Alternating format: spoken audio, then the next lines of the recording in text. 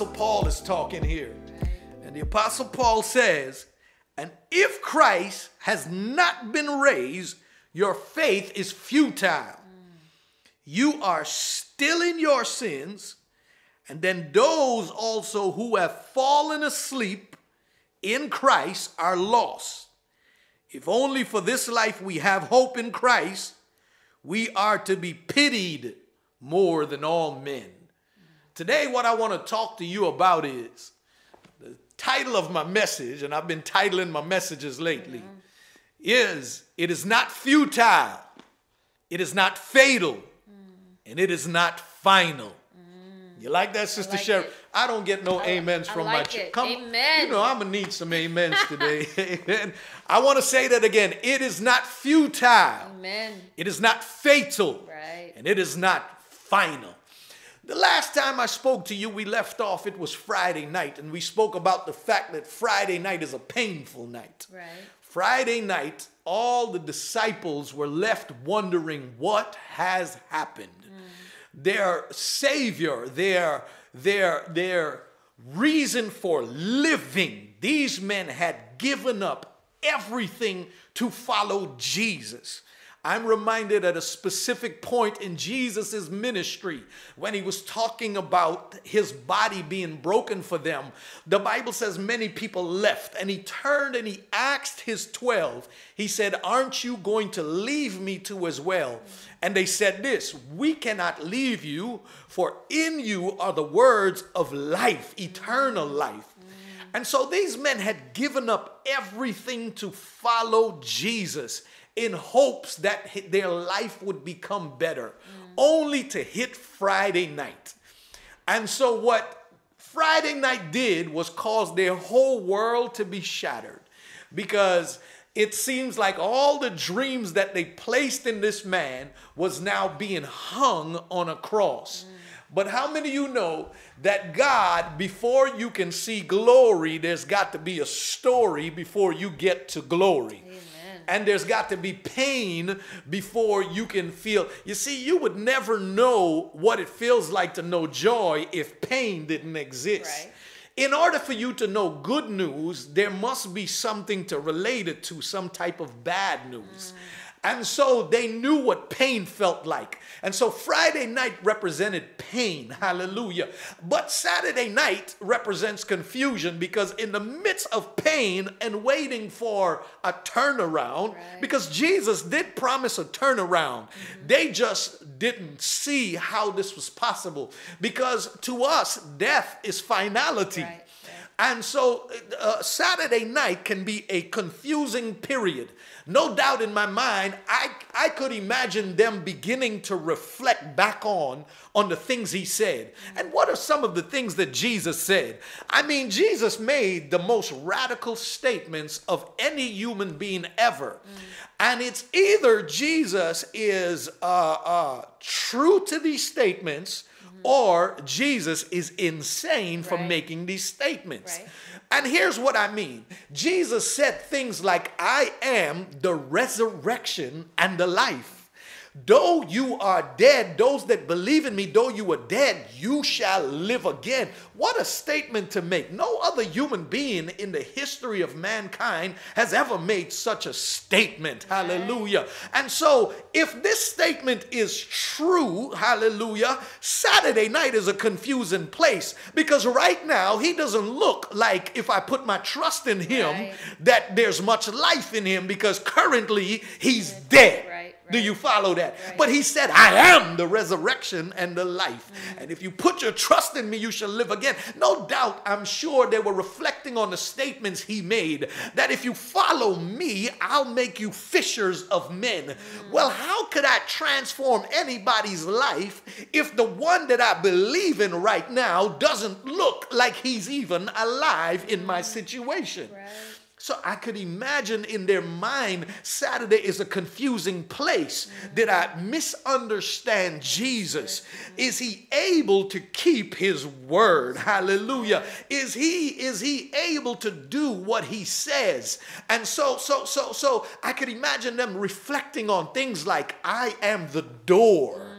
that in order to get to the Father, you must come through me. Well, you're not looking much of a door right now. You're not looking like much of a way. Hallelujah. Things like, I am the way. I am the truth. I am life. No man comes to the Father but me. Jesus is claiming here exclusivity. And what that means is that Jesus is saying that of all men that have ever existed, I am the way. My life, my sacrifices, everything I do will redeem mankind. But on Saturday night, he doesn't look like much of a redeemer because he's hung on a cross. We just wrapped his body and we put him in a tomb.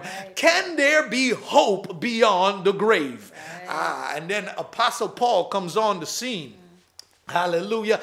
And Apostle Paul is dealing in context here in the book of Corinthians with some people who were saying there is no such thing as life after death. There is no such thing as the resurrection of the dead. And they were arguing, and Apostle Paul comes in and he makes this statement, and he said, if there is no resurrection from the dead and Christ has not been raised, then our faith is futile. And what futile means, it means it is of no use. Believing in Jesus would be of no use if he was not raised from the dead. Here's why. Because every statement Jesus has ever made would be lost if he just went on the cross and stayed there. But I'm here to declare to you, hallelujah, that Sunday is on the way. Amen. That the God who said what he says is able to keep his word. Yes. You know, there might be somebody watching me today, hallelujah, that in your mind you're saying, God, you promised such and such in my life. Now my business looks like it's being ruined. Now my family's falling apart. Now I'm terrified in my home from this pandemic. It doesn't look like Sunday is anywhere close by. You are in a Saturday right now. You might be getting news. Somebody you loved close might have passed away this past week. I am just like you. I've gotten those news. And I went from my pain season to now I am in my Saturday season.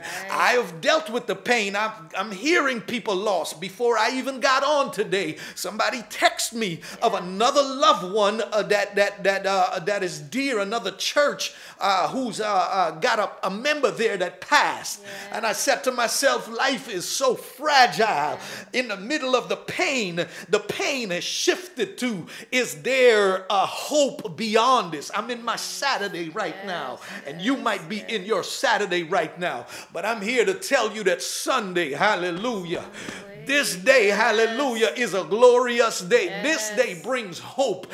And Paul said, if this day never existed, then everything we believe is futile. Here's why. Because in order for Jesus to back up what he said, he can't be dead.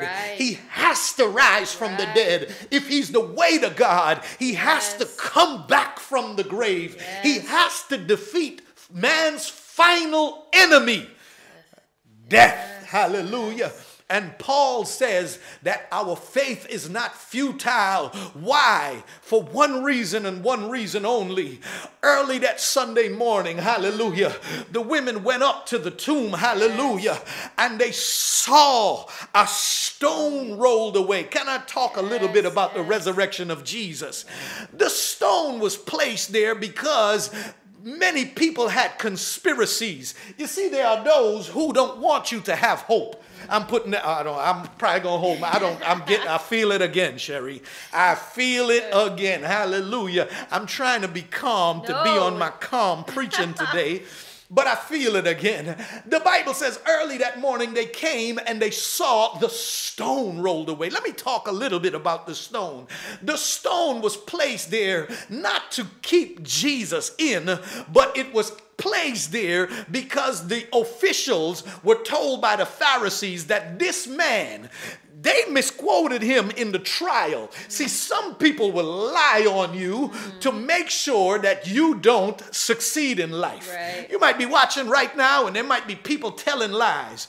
We might watch, and there are people that distort truth in order to accomplish what they feel they need to accomplish for themselves. Right. But I want you to know that no lie can prevail. No lie will ever stand. Yes. In the trial, the Pharisees lied and said that he said when he destroys the temple, he will build it up in 3 days. They knew very well he wasn't referring to the physical temple, but he was referring to their body.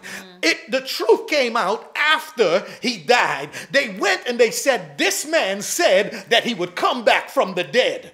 So they knew the truth, but that never came up in trial. So the stone was placed there, not so that Jesus necessarily, if he rose, could come out, but they were scared. And what they went to do, they said, Pilate, could you put a stone there? Because we are afraid that some might steal his body. But they were really afraid that Jesus would walk right back out with all authority.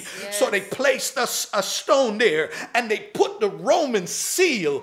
That seal said nobody is to touch this, and they placed guards there to guard the stone. God didn't need to move the stone.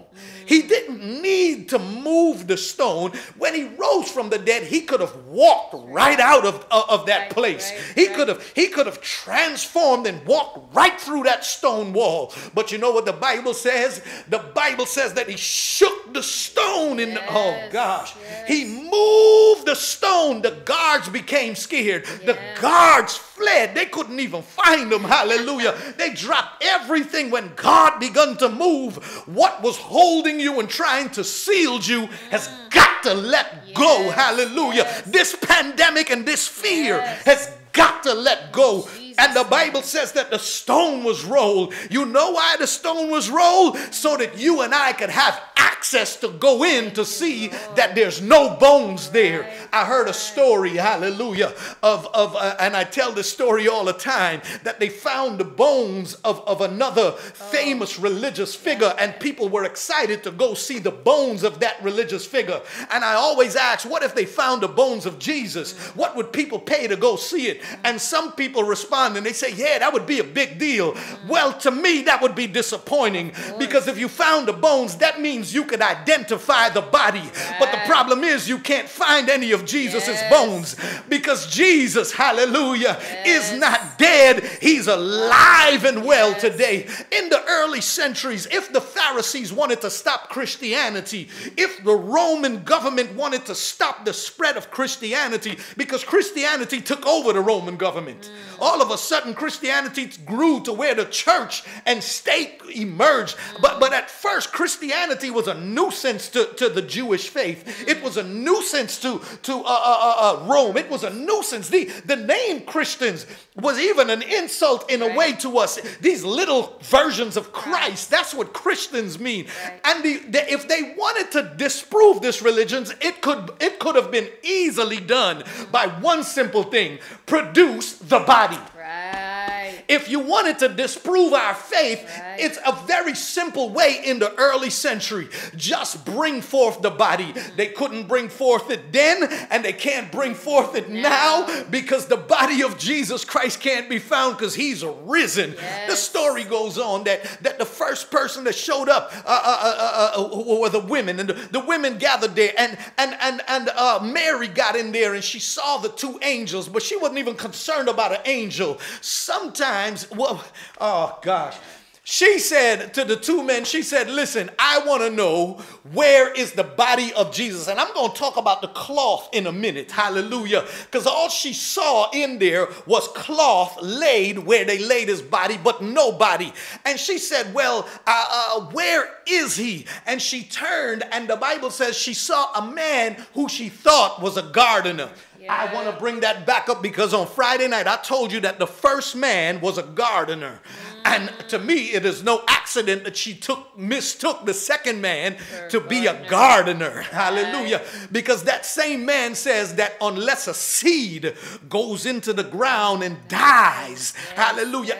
You see, resurrection is in all of life around us. If you look at it, you look at how life is consumed. It takes a seed, and that seed has to die. And when it dies, it brings forth something brand new. And Jesus said, unless a seed dies, when it goes into the ground, it shall not bring forth. And that seed went into the ground and died. And because of his resurrection, he brought forth many sons of God. Satan thought he had to fight with one son, but now he's got a lot of sons to deal with. Hallelujah today.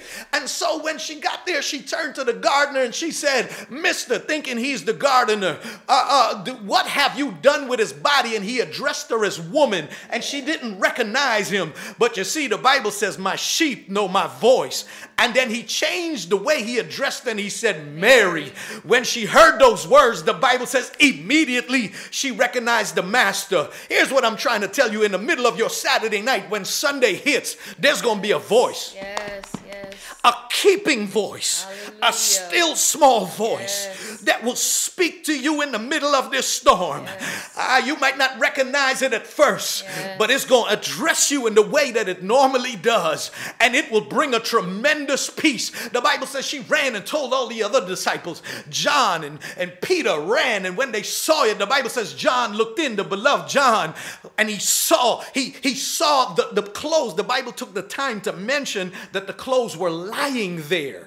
It didn't say that they saw clothes, but it said that the clothes were lying there. And when Peter walked in, it gave an even further description that he saw the clothes lying there and the headpiece disconnected lying next to it. In other words, it just wasn't ripped up clothing looking as though somebody had grave robbed and stole his body. The clothes wasn't scattered all over. It was wrapped the same way they would have wrapped Jesus's body, but with no body, lying flat. Oh, y'all ain't understand what I'm saying. And the headpiece itself flat on the ground. So what they saw was the linen of Jesus with no body. And the Bible says when they looked in, they peeked at it. But when they saw, see, sometimes you can look but not see. But when they saw, in other words, when they saw, wait a minute, this is no robbery. These clothes are still folded and it is still perfectly placed. This is impossible for somebody to come out this body unless they have resurrected. They begun to believe. Yes. Hallelujah. And I want you to know that they begun to proclaim the gospel like never before. Jesus is alive and well, and Paul is addressing this issue because people started to wonder, can people really come back from the dead? And he said, let me make some points here real quick. If Jesus never rose from the dead, everything we have ever preached is in vain. And then he goes on and he says, and we are still in our sins. In other words, your sins would be fatal. Your sins would be the cause of the reason why you die, and we would just live a life that is hopeless, and death would be final. Your faith would be futile. Your sins would be fatal, and your death would be final. What a meaningless life. And then Paul said, and of all men that ever lived, the most pitied of men would be us, because we've practiced a lifestyle that leads to nothing, that we merely believe a figment of our imagination. But Paul goes on to say, but you don't have to take my word for it. Hallelujah. I know he's arisen. He says, I know he's risen because right now, if you go to Jerusalem, there are 500 men who has seen him with their own eyes. You know, skeptics try to explain that. They say, you know what, the reason why 500 people have seen him is because 500 people hallucinated. I want you to know that hallucinations, people do have them. The likelihood of you and I hallucinating hallucinating the same thing is very skim. The likeliness of 10 people in a room hallucinating the same thing is not good. The likelihood for everybody, over 500 people, to sit and have the same hallucination is impossible. It's impossible because they weren't hallucinating. They seen the risen Christ. Paul said even Peter, even the apostles, and you can tell because of the way and the Bible doesn't speak of his resurrection and trying to prove it. The Bible speaks of the resurrection in a way in which it impacted the disciples, because the life in which the disciples live after, these men didn't care if you kill them. They didn't care if they died. They didn't care if persecution came. They knew one thing: this is not futile, this is not fatal, and death is not final. These men realize that what we believe is not futile, that the sins we've committed has no power over us. It is not fatal, and when we die, it is not final. Somebody needs to hear that today.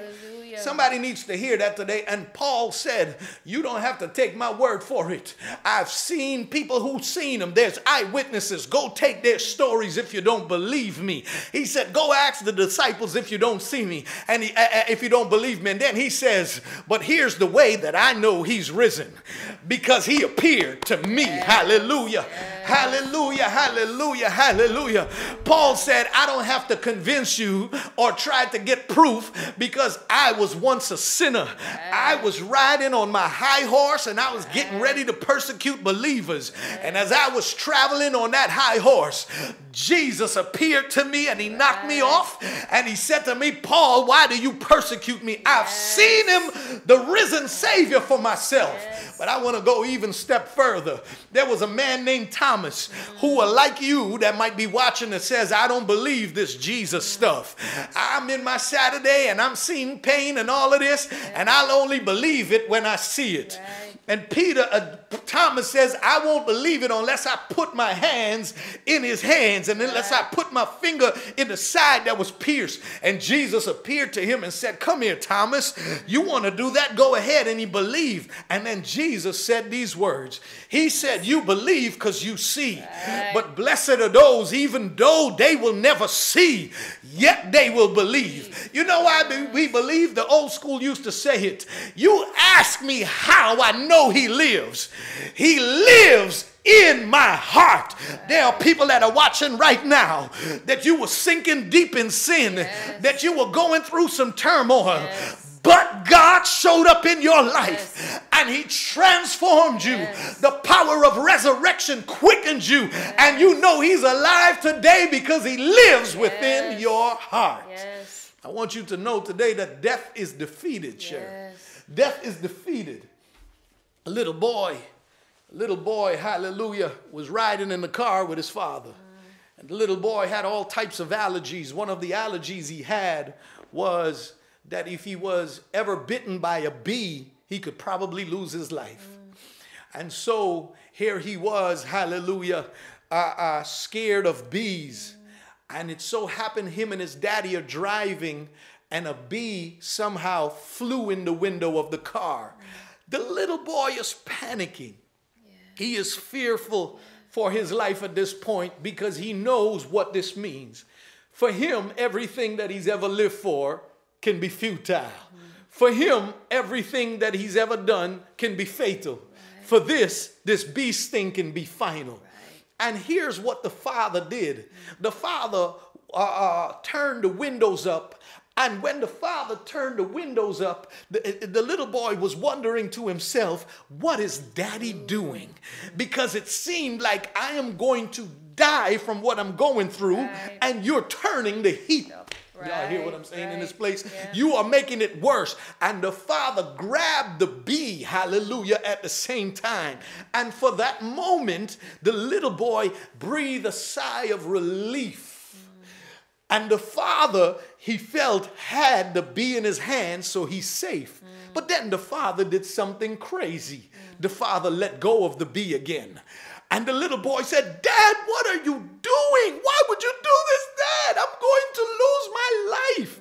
And the father turned to the boy and showed him something. He pulled the stinger of the bee out.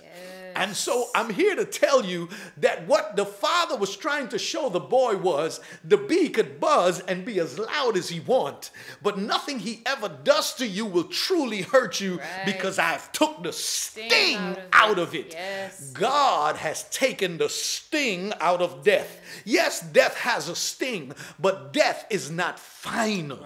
Hallelujah. The hope beyond the grave, hallelujah, has come to us today. Hallelujah. And he is risen with all power and all authority in his hands. And he said, because I live, you will live also.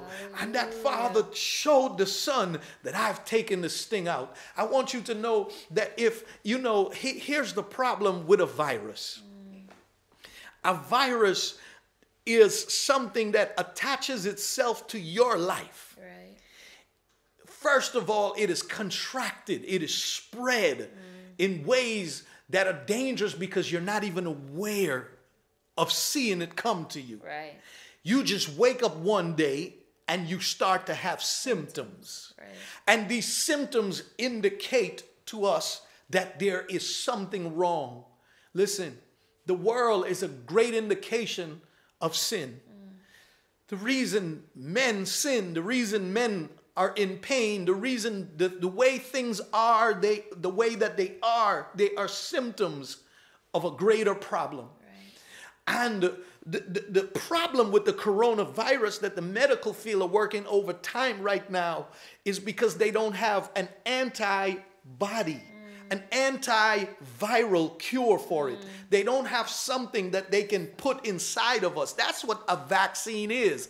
Right. A vaccine is actually taking the actual disease and putting antibodies in it, a form of it, for it to war inside of you, and the antibodies eventually win and overpower this problem. And so I'm reminded in the book of Exodus, hallelujah, when the children of Israel were coming through the wilderness and they were bitten by snakes and they were being poisoned. Right. They had no cure for the poison. Right. And Moses was told by God to take a snake and put it on a staff. He took the actual poison, the thing. Why would God tell him to take the actual thing and put it on a wood, on a stick? And he says every time they look, hallelujah, onto the thing that is killing them, onto the very thing, they will receive healing. See, God knows more about medicine than we do. Even in medicine, you can see God's hands. Because in order for a virus to die, there has to be a cure. There has to be a remedy, an antivirus. And sin works just like a virus. It's in us. We are born in it. It spreads. It has symptoms. And God wanted an antivirus.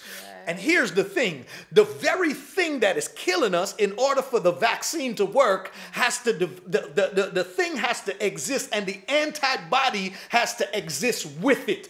Both of it have to be in the... Oh, my...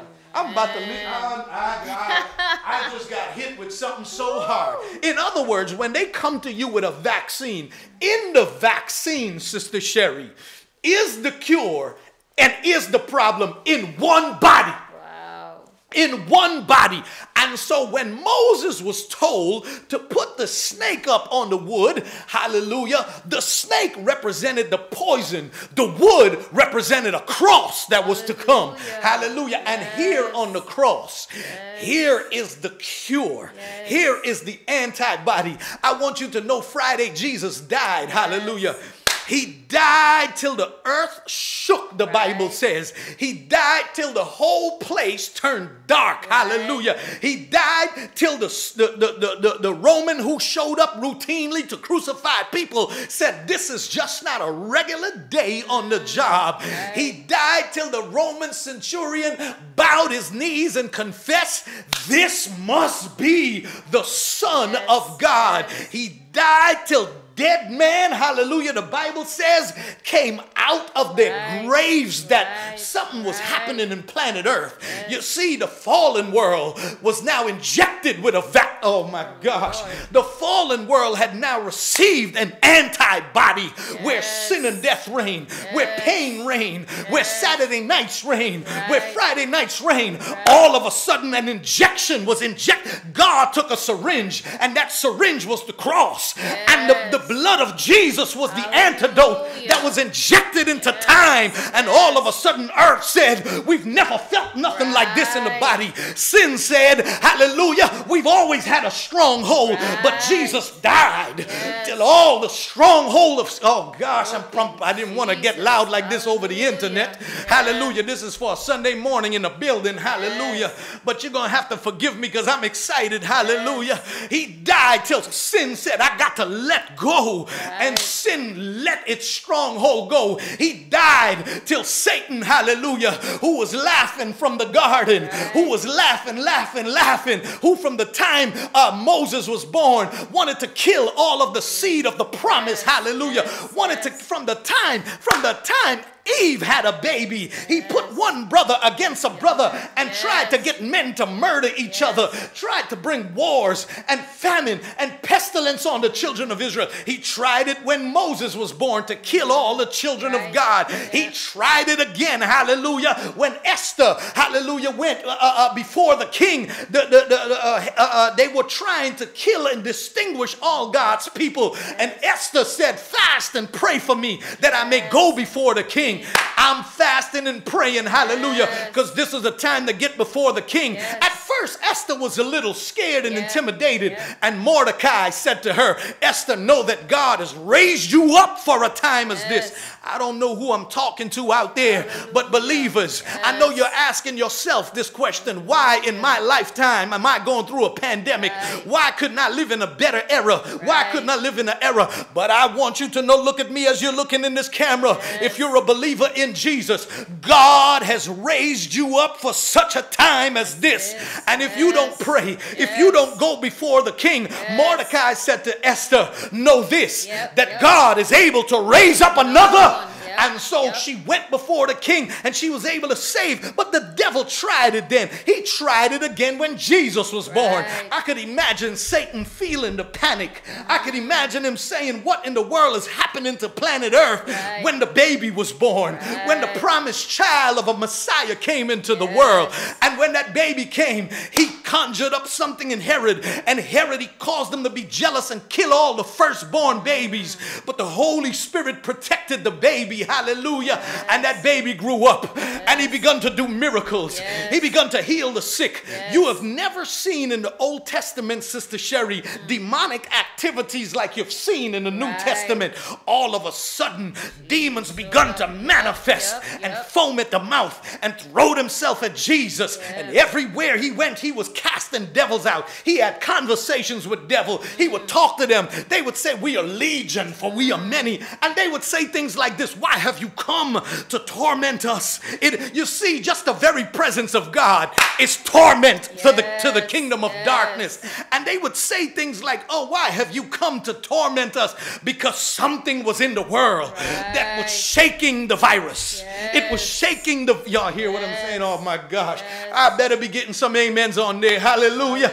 I need my believers to just high five, throw some high fives up in there right now. The world was shaking, and he died until Satan begun to panic. And you know what moment probably panicked Satan the most? There was a veil, the Bible said, that separated men from God in the temple. And when he died, the Bible says that the veil that was thick, a piece of thick cloth that no man could rip on their own, was rented or ripped from top to bottom, signifying that God had come down, ripped the veil. No longer do we have to bring animals to sacrifice to get to God, because the one sacrifice had died and the cure had come. Here's the thing I want you to notice, that inside of the vaccine was both the cure, the God-man, the perfect Jesus.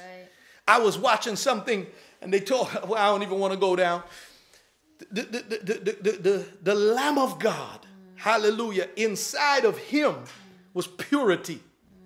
Go research lambs in science. It's going to blow your mind of what they found out about lambs and antibodies. But in his body was purity. Right. In other words, in order to fight this virus, you can't be of the virus. Right. You got to be different. Right. But inside that body, he was dying and taking on the sins of the world. So inside one body, just like a vaccine, the problem and the cure was on that cross. Right. Just like when Moses lifted up the serpent. Right. And the Bible says, if I be lifted up, I will draw all men. Yes. Today, hope has come. If you're watching this program today, all over online, preachers are preaching about Easter. Yes. Preachers are preaching about this hope. Yes. This is not just an ordinary religion. This is not just a way in which you can live good. Because your best day, you are still infected. Yeah. That's like, you know, one of the things they tell corona patients, they tell them quarantine. Right. Because you can infect others. Right. There's nothing in you, hallelujah, that can come and help me. You can give it to me. And on our best day, because we still have the virus of sin, we are still quarantined. Right. We need essential workers to come into, oh my gosh. And God sent Jesus, the most essential worker, to come into our quarantine. And so this is not you trying to be good at home with the disease. This is God saying, on your best day, you still infected. What I need to do is find a way to wash that disease totally from your life. And I'm here to tell you that everything he's ever said that I've put my faith in is not futile. I want you to know that my sins are not fatal. I don't have to live with my past mistakes. Some of you in this time, I'm getting ready to bring this to an end, might be dealing with sin of bitterness. You know, when this coronavirus hit, families who weren't right are struggling right now to get right. They're struggling because there was bitterness there. And now that you know people, life is fragile, you're wondering, should you pick up the phone? You're angry because you held on to bitterness so long. Maybe a loved one passed and you didn't get to say your final words. And you're wondering, this guilt that I'm feeling, this heaviness, this, your sins doesn't have to be fatal. It doesn't. There's a man that says, I can take that burden. Some of you are carrying stuff that you've done in the past. Things that nobody know about. There's things that you are feeling guilty of right now. Listen, if Christ didn't rise from the dead, that guilt would be all yours to keep. But because he rose, he said this statement, come on to me, all ye that labor and are heavy laden, and I will give you rest. Take my yoke upon you, for it is easy and my burden is light. Cast your cares upon me because he cares for you. I want you to know today that if you lost a loved one and they knew Jesus as Lord and Savior, listen to me carefully. If you know Jesus as Lord and Savior, one day, and we pray not anytime soon, we pray you live to see a long, healthy, prosperous life. But one day you will see death. But I want you to know that if you know Jesus, death is not final. Your faith in Christ will not be futile. Your mistakes and your sins is not fatal. And your death will not be final if you know Jesus. The cure and the disease hung on that cross. And the world waited Saturday to see if there could really be a change. And then Sunday morning came. I want you to know, you're watching me. Don't give up hope. The God we serve never left the throne. He didn't leave the throne then, and he didn't leave it now. And the same God he's seeing. You might have loved ones sick in the hospital. God is alive. You might be dealing with pain. God is still alive. You might be dealing with fear, wondering, will I contract this virus? Wondering, when I go to work, hallelujah, will the Lord protect me? God is very much on the throne. The same God that rose from the dead is alive and well today. Hallelujah. If you're watching me right now, you don't know Jesus as Lord and Savior, that's the first thing you want to do. I want to pray with you right now. And in a minute, I'm going to take prayer requests. So get ready to write your prayer requests down. But for those of you who are watching, I want you to make it right with the Lord Jesus right now. I want you to pray with me and ask this cure to come into your life. I'm so grateful that Jesus is alive. I'm so grateful in this moment that in the midst of all this trial, I can hear his voice. I can feel his peace reigning in my heart, that I am the peace that passeth all. You see, if Jesus didn't raise, there'd be no peace that passeth all understanding. But he rose. But he rose, Sister Sherry. Hallelujah, hallelujah, hallelujah. The antibody is here. The cure for depression is here. The cure for bitterness, the cure for loneliness, the cure for everything that you've been going through is here. If you would let him come into your life. Pray with me. Say, Father God, I ask you to come into my life and be the Lord of my life. I confess that I have sinned. But I ask you to change my life. I put my trust in what you did on the cross and what you've done by raising from the dead. Nobody else in any other religion has done what you did or claimed what you claimed. And I put my trust in you that you are my Savior. And I thank you for dying for me, for raising for me. I accept you as the Lord of my life. God, my sins will no longer reign over me. For the Spirit of God reigns in me. And the blood of Jesus cleanses me from all sins. God, I thank you that I'm saved. In Jesus' name. Amen. I want you